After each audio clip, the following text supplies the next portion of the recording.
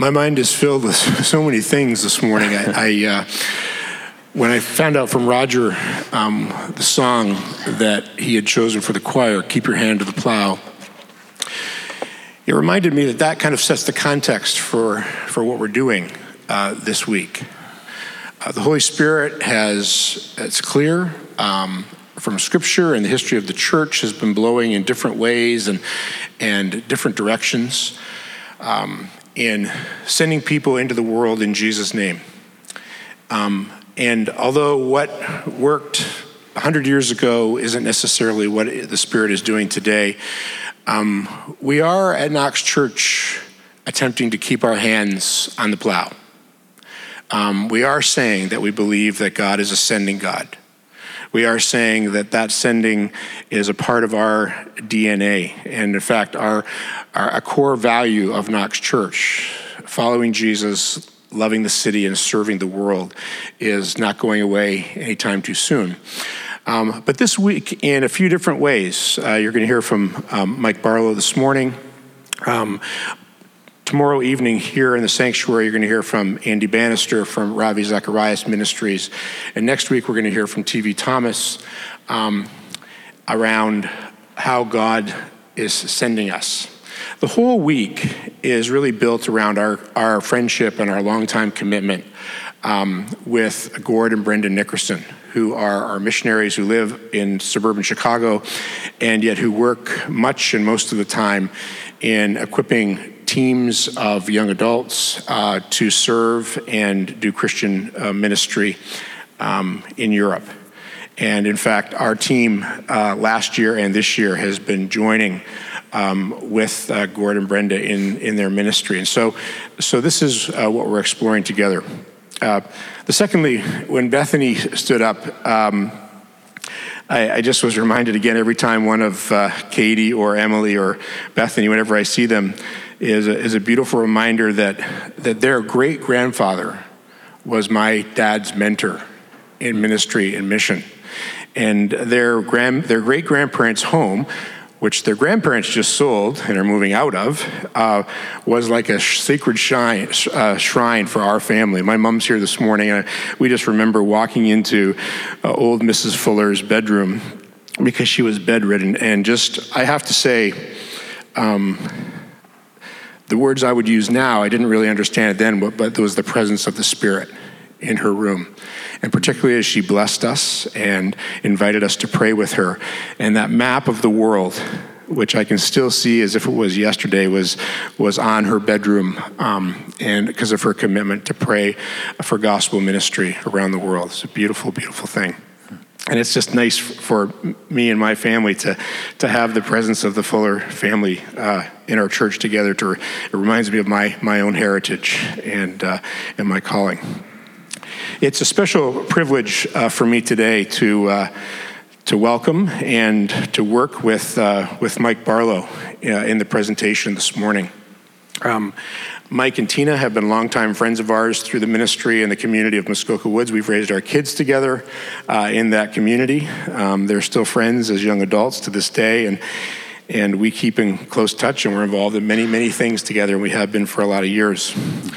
Mike serves as the chaplain at Muskoka Woods and in that community. And Muskoka Woods, at the center of that ministry, is a summer camp, a very large summer camp in Muskoka.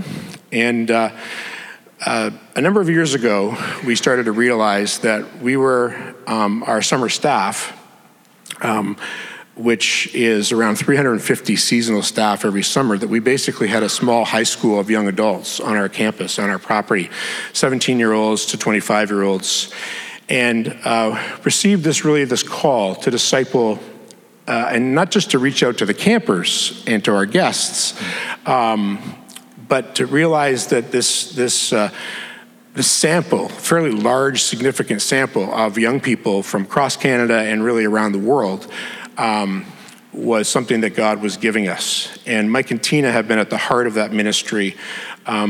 Mike's the chaplain. They work with our staff coaches or staff pastors in the summer.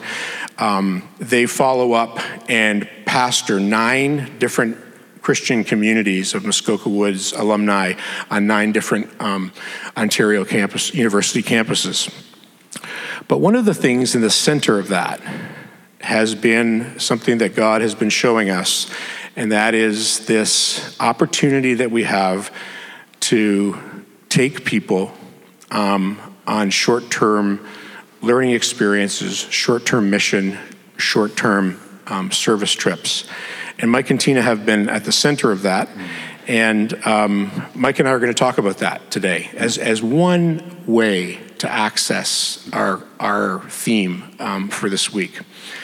And actually, we're going to pray with Mike and Tina along with Bethany and Rachel near the end of the service today. Mike and Tina are actually leaving tomorrow to go to Romania for their umpteenth trip with several of our staff. And but Mike and I are going to explore together in conversation the connection between discipleship and mission in that short-term experience. And we're going to try to listen to God speaking through the conversation, through the scripture, and through Mike's witness this morning. So Mike, why don't we start off and just invite you to set the stage for us. Tell us what you're doing, what goes on, how long has it been going on, the frequency of trips, how did it all start, things like that. Just give us a picture of that. Well, first of all, thank you for having Tina and I here this weekend, and for the opportunity to be able to speak and to dialogue about our experience. And just a quick side note while we're talking about heritage, I grew up. My earliest memories in my own spiritual journey were of York Memorial Presbyterian Church, where I grew up. And every Sunday morning, the call to worship was "Holy, Holy, Holy." And those memories for me are deeply embedded in my own mind. And so, great to be here. Love the windows. Love the windows. If you want to come back next week, we can sing "Holy, Holy, Holy," because Nick Renault is also a Presbyterian from birth, and he's always asking for that too. I think his memory experience is exactly the same as yours. So Paul and I have to work very hard this morning just at not going off on tangents, because that's just who we are and what we love and enjoy about one another. And So I'm here to talk a little bit about Impact Romania. And Impact Romania is actually the name of the partnership that exists between international teams and Pascu Pas, which is the Romanian foundation that we work alongside. And Pascu Pas means step by step in Romanian. And the ministry is located in the Transylvania region of Romania. I don't know how many of you are familiar with the country of Romania. It's a fairly large country. The Transylvania region is in the northwest of the country. And we have based ourselves for the past 15 years in the city of Cluj, which is the second most populated city in the country. It's only a city of about 300,000, but the next biggest city is Bucharest, and it's a couple of million, 2 or 3 million. It's Toronto size, so maybe not quite the size of Toronto.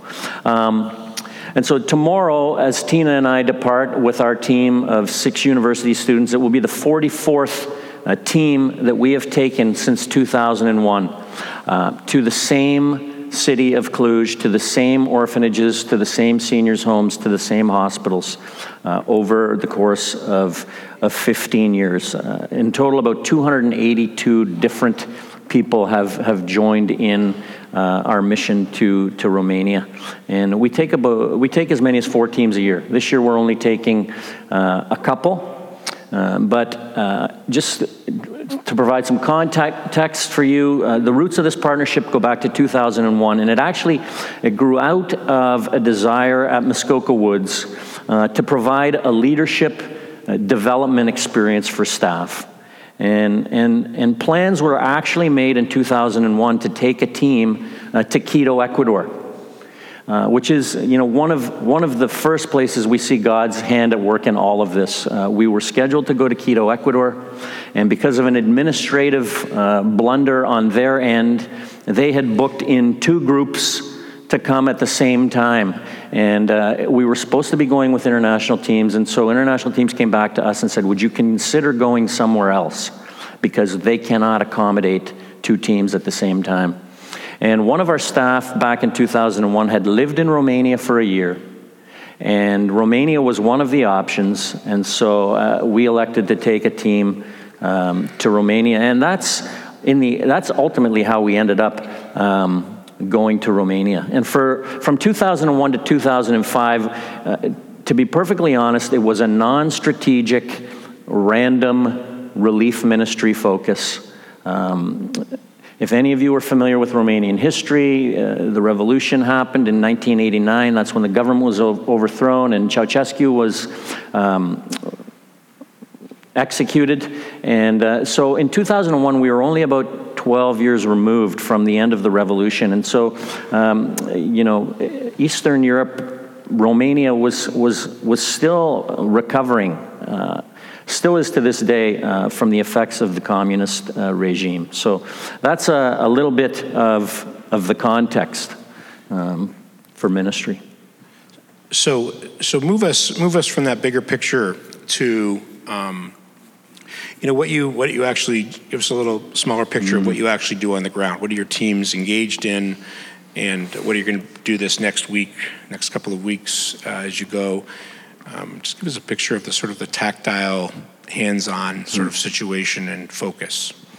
Well, really, it's been a ministry which I'll allude to in a minute, or I'll flesh out a little bit more in a second. But it's really evolved over this 15 years that we've been going. But on a broad level, we focus on institutionalized Romanian orphans and young adult orphans that live independently in northwest Romania, specifically the city of Cluj. We also work with children and adults with significant physical and mental, psychological challenges. We visit seniors' homes and we visit hospitals. So there's a program execution component.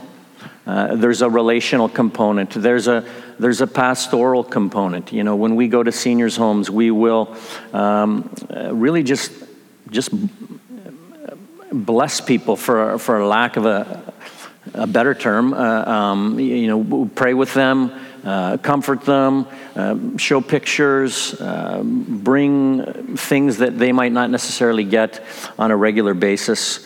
But really the need that we're addressing is poverty of relationship, whether it's with young children or seniors. Mother Teresa said that that loneliness and the feeling of being unwanted is the most terrible poverty. She's the one who, to my knowledge, coined that phrase, poverty of relationship. And really that is the need that we address in Romania, is this poverty of relationship. And the overall goal is to develop Romanian orphans to grow in character and influence in their world. I was looking at these kids sitting over here today, and your aspirations for these kids, our aspirations for these kids are no different than our aspirations for the young children in Romania. The only difference is that these kids have a supportive community around them, a community that's committed, not just their parents, but us together as a church community to support and encourage and foster their growth. And in an orphan situation, they don't have that. Like one of the questions that comes up when it comes to short-term service, short-term trips, and it's been in the air in Christian conversation, in blogs and articles, and is this idea of a group of North American, and in our case with Muskoka Woods, fairly privileged Canadian kids, young adults, just kind of catapulting into some place. One of the terms is used as evangelical tourism. Just traveling. Just as part of their sort of experiential need, and doing some things, having a great time, and then just going back and like talk to us a little bit about like where does does the credibility come from in your trips? Where do you see that credibility? Obviously, you've been doing it now for a long time, over 40 trips, hundreds of young adults, a lot of them connected to Muskoka Woods. Where does the credibility of the gospel on the ground come from, do you think?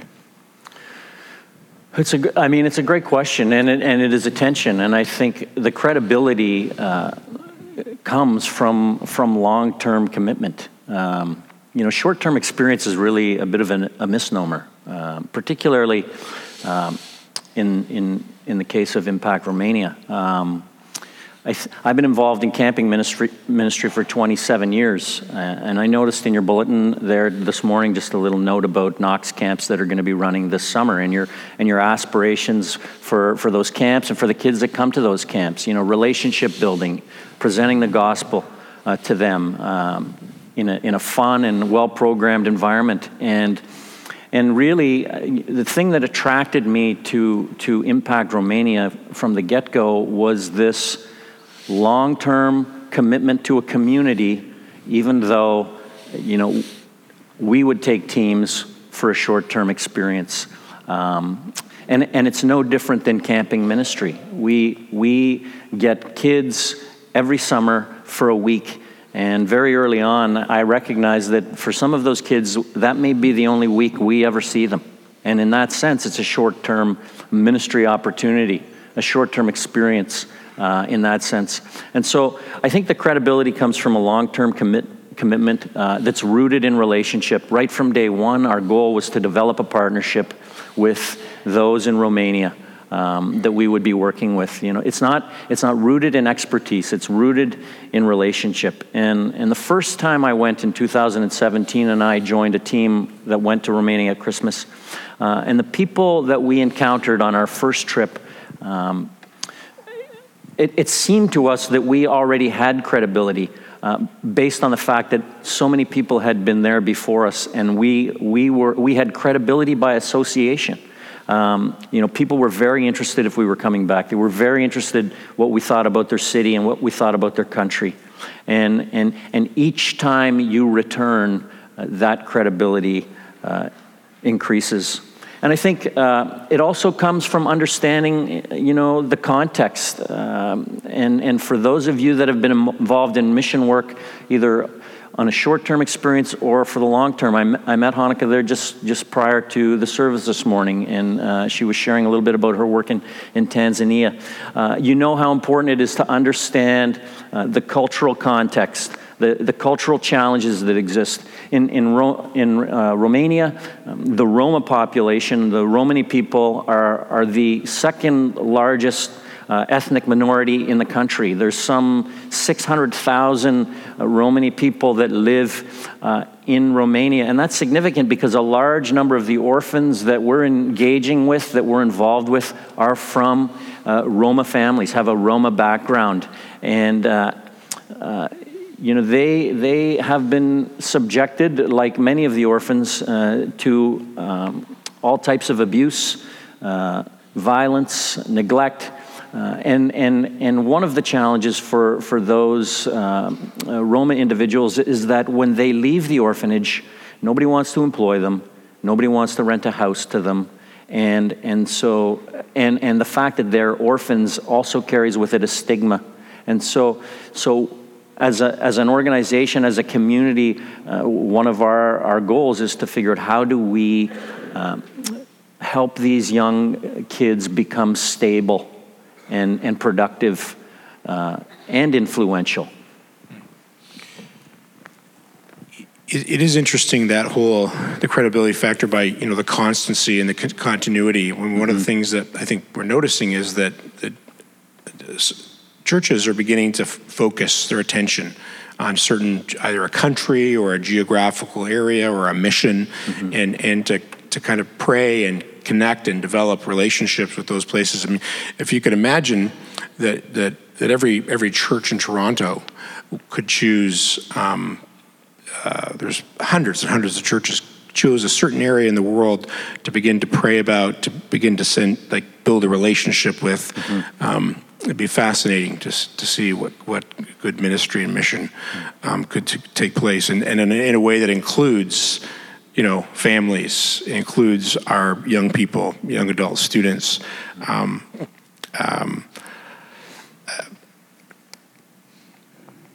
Mike, our theme this week is the connection between mission and discipleship. Mm-hmm. And discipleship is something that we've talked a lot and are praying a lot about and working on here at Knox Church as we're designing a discipleship pathway, one of our strategic emphasis now and upcoming. But talk to us about that connection. How do you see these mission experiences, these serving opportunities, these times of mission, these times of sort of more focused mission? How do you see that feeding into the discipleship of the young adults that you're working with and that you're leading?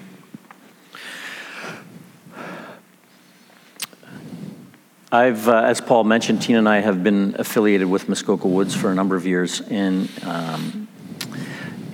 for us, the connection between mission and discipleship really flows from our desire to be a living exhibition of life with God. I mean, that for at Muskoka Woods, that's our mission, and I don't think that's an exclusive Muskoka Woods thing. I think as the church, our desire is to be a living exhibition of life with God, is to bring the kingdom of God to bear on the world today as we live in the here and now. And part of that for us, both individually and as a community, is the recognition that it's God who works in us and God works through us to make that happen. It's not just about this little camp up on the shore of Lake Rosso. It's much bigger than that, and that is one of the things that we emphasize with our teams, right? That as we've heard this morning, God is a sending God, and ministry does not end within the four walls of your church building or the borders of your camp property. I always have that image of the pebble in the pond, where it radiates out from the center, and it's not one of those things that where you make the jump from here over to there. It's constant. It's on the way type of stuff, right? Where you're like, I'm going to Romania tomorrow, but it's not just ministry here and then ministry in Romania. It's ministry on the way. We're going to be traveling with 6 young adults who are all at different stages of faith. They're all at different places in their spiritual journey. And one of the privileges, one of the exciting pieces for Tina and I is to journey with them on the way, to minister on the way. So ministry happens in Romania. It happens with our staff. We minister to them. They minister to us. And it's this constant, ongoing thing that happens, The text that you gave us, that Hanukkah read, is the text from Luke's Gospel, chapter 6. And take us through that text, Mike, and help us as you share with us how you prepare students and young adults for their ministry. And give us a glimpse of a kind of a framework for ministry and mission for all of us. This text is a fantastic little passage, and if you want to open your Bibles to Luke chapter 6, verses 12 to 18, we'll spend a couple of minutes looking at it, because for us, really, it has become the framework that we hang all of our team preparation and our team development on.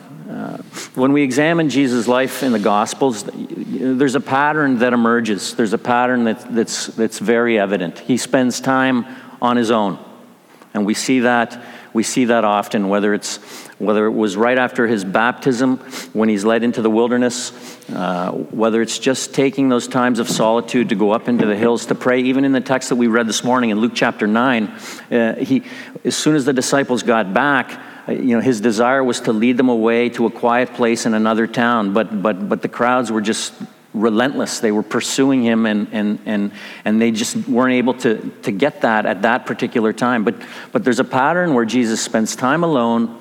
He spends time with his disciples.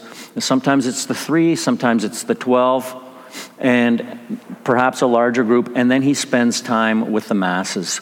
And that is laid out beautifully here in Luke chapter 6. And I just want to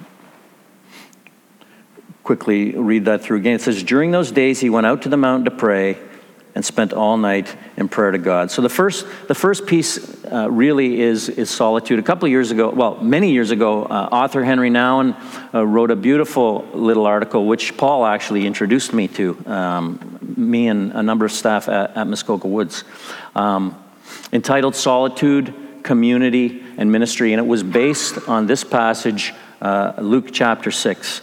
And one of the development pieces that we bring to our teams is to help them develop a rhythm. Help them develop a rhythm in their lives. And we see that rhythm in this text. And the first piece is solitude. Everything flows out of solitude.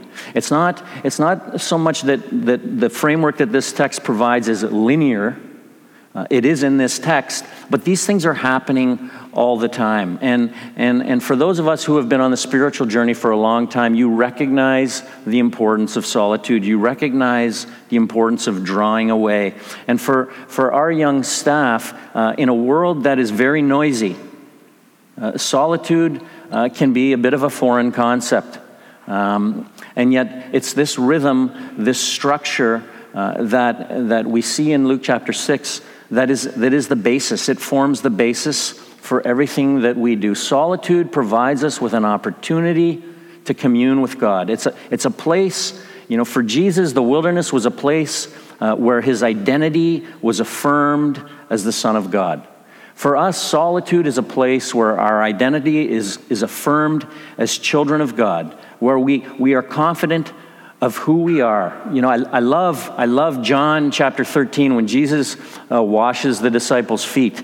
And we focus on the actual foot washing, but the beautiful little verse in that text was that just before Jesus washed the disciples' feet, there's this verse that says he knew where he had come from and he knew where he was going. He knew that God had given all things into his hands.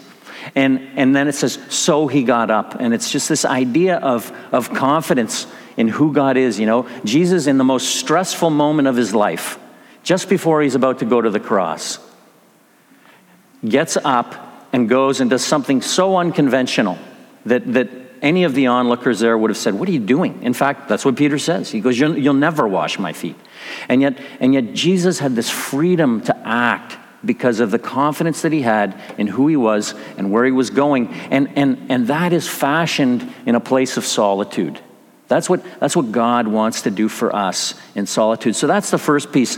And then Jesus comes down the hill. The text goes on and it says that he chooses the 12. He chooses his community. He chooses the disciples and it names them. And this is the group of people that he's going to minister to. And Nouwen always says community is the place where you find the people that you least want to spend time with. He's right, and so for us,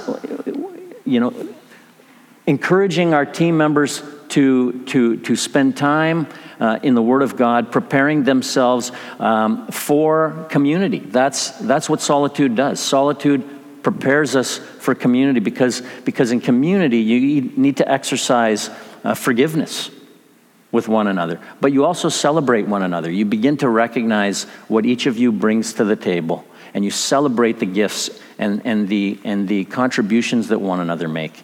And so there's solitude, there's community, and then there's ministry.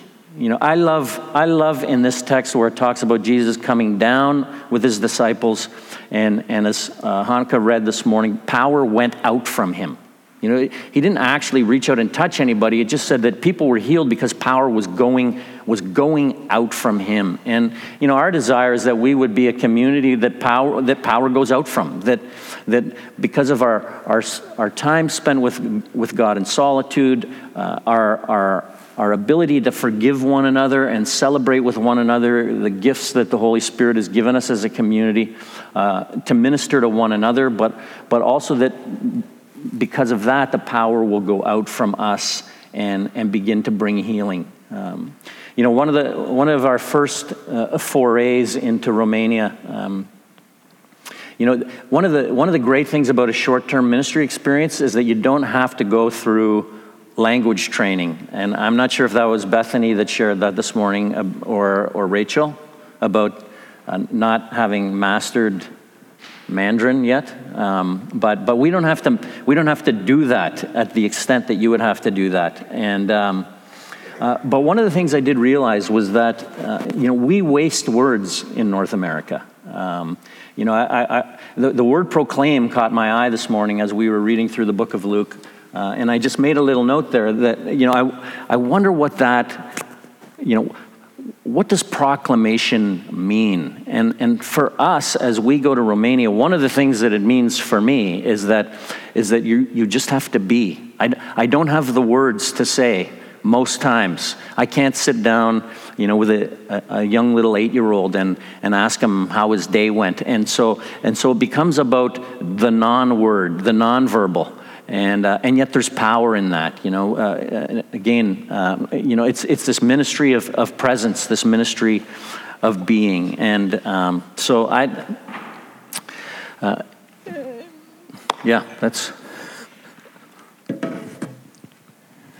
was a bad end. My goodness, you can go on forever. I could go. I've heard you go on forever about this. This is one of the reasons why we invited you to come. Yeah. Mike, there's so many ripple effects, so many repercussions that even including some that we never expected. Obviously, over 20 years and dozens of people, there's change happening in Romania. The staff of we're hearing stories of staff of orphanages connecting with public officials, pastors, people on the ground in different ways. Another one that I remember, a ripple effect, is when we got really cheeky with this at Muskoka Woods, and we sent out in our registration package to parents who we were already charging a fairly significant amount of money to send their kids to our camp. We actually also invited them to participate with us by putting together a package, each family for each guest that came to our camp, with a sleeping bag and with all kinds of personal care items. And I remember that one summer we did it, and we thought it would just trickle in. And halfway through the summer, we had to hire a full-time staff just to deal with it, because literally hundreds of our parent community responded in an overwhelming way to partner with us in this. And so, again, and many of those parents, no Christian background, no church connection or affiliation. Talk to us about the transformation of tell us a couple of stories. Give us a couple of examples in terms of the transformation of some people who've gone in the teams. And I know that a couple of them are really close to your heart. Yeah, our whole family actually has been impacted by Impact Romania. The first member of our family to go to Romania was our son in 2006, soon to be followed by my daughter in 2007, and all of us, Tina and I, and our daughter and our son have made multiple trips back, and I think for us, seeing the impact that it had on our kids, seeing the profound experience that they had, really was something that piqued our interest. Even though we had been, these teams had been launched through Muskoka Woods in 2001, and we had watched many teams go over. We did not make that trip ourselves in until 2007. But when we saw the profound experience that it had on our own kids, that was for us. That was the thing that really, when the penny dropped, I think. And for our own kids, for their spouses who have been, and for so many others, it has had an effect on vocational choices. My daughter is involved in social work. She works with adults and youth with physical and psychological challenges. My son is a teacher. My daughter-in-law is a teacher. My son-in-law is in his Masters of Social Work program. All of them, though, were affected in a profound way by their experience in Muskoka Wood, or in Romania. And while that might have been a career path they had been on already, I think what their opportunity to participate in a short-term experience did was affirmed some of their gifting and fueled their passion. On the flip side, last year we took a young man from England who happened to be working for us at Muskoka Woods for a year. James was a wonderful man. He is a wonderful man. Actually, he still works for us. Had done a short-term mission, 6-month mission down in Africa, and wanted to come to Romania with us, and was very excited. We got over to Romania, and 4 days in, he declared to the entire team that he had discovered that particular day that he did not like kids. They were just a lot of work, and that's actually meant to be a funny story, because it was quite a profound realization for him. He would rather be behind the scenes, putting on roofs and putting up walls, than on the front line working with kids. And to watch him push himself over the course of 2.5 weeks in a good way, and to engage, even though he had come to this realization early on, was amazing. It was an amazing learning experience for him and for all of us. Bob Fukumoto, Rondi Tompkins, 2 individuals who worked for Muskoka Woods back in 2001 and were responsible for taking the first team over to Romania, are now co-directors, along with a woman in Romania, Dina Nikita. The 3 of them oversee Impact Romania together. Dina is the director of Pascu Pass. Bob and Rondi work on this side. And so, they now work full-time for Impact Romania, but it all flowed from this opportunity to go over for 2 weeks back in 2001. And I could go on. I mean, Luke, we've got people who have become pastors. We've got, young leaders right now that are still working for camp, where they've been just, changed, transformed, impacted. I think it's important to name people and name the stories. I remember when our team last year with Josiah Venture came back, and people on the team shared here in worship. They named several of the people that they came into contact with by name, and we prayed for them. And Luke takes that time to name who the apostles are, and these people had their lives changed. Mike, just to bring it to a conclusion here. So we're starting to see that, I can't help think that Mr. and Mrs. Body, John and Marie Body, who are our founders, Muskoka Woods, who, in their growing up years at Calvary Church, were very committed to international mission around the world for many years and backed it up financially in significant ways. It'd be amazing. I think they'd be so delighted and happy that now Muskoka Woods is being used by God to really reach out and to continue to touch the world and to train young, economically privileged Canadian kids in the way of Jesus, in the way of compassion. Just the way that our high school ministry is taking us to one place, and the possibility for now we're thinking about alumni and their families, and how that international experience, that cross-cultural relationship experience and mission can really be good. Mike, thank you for coming. I know you have tons more to share, but you were raised a Presbyterian, and so we've got some boundaries here that we need to and I respect that. We need to honor.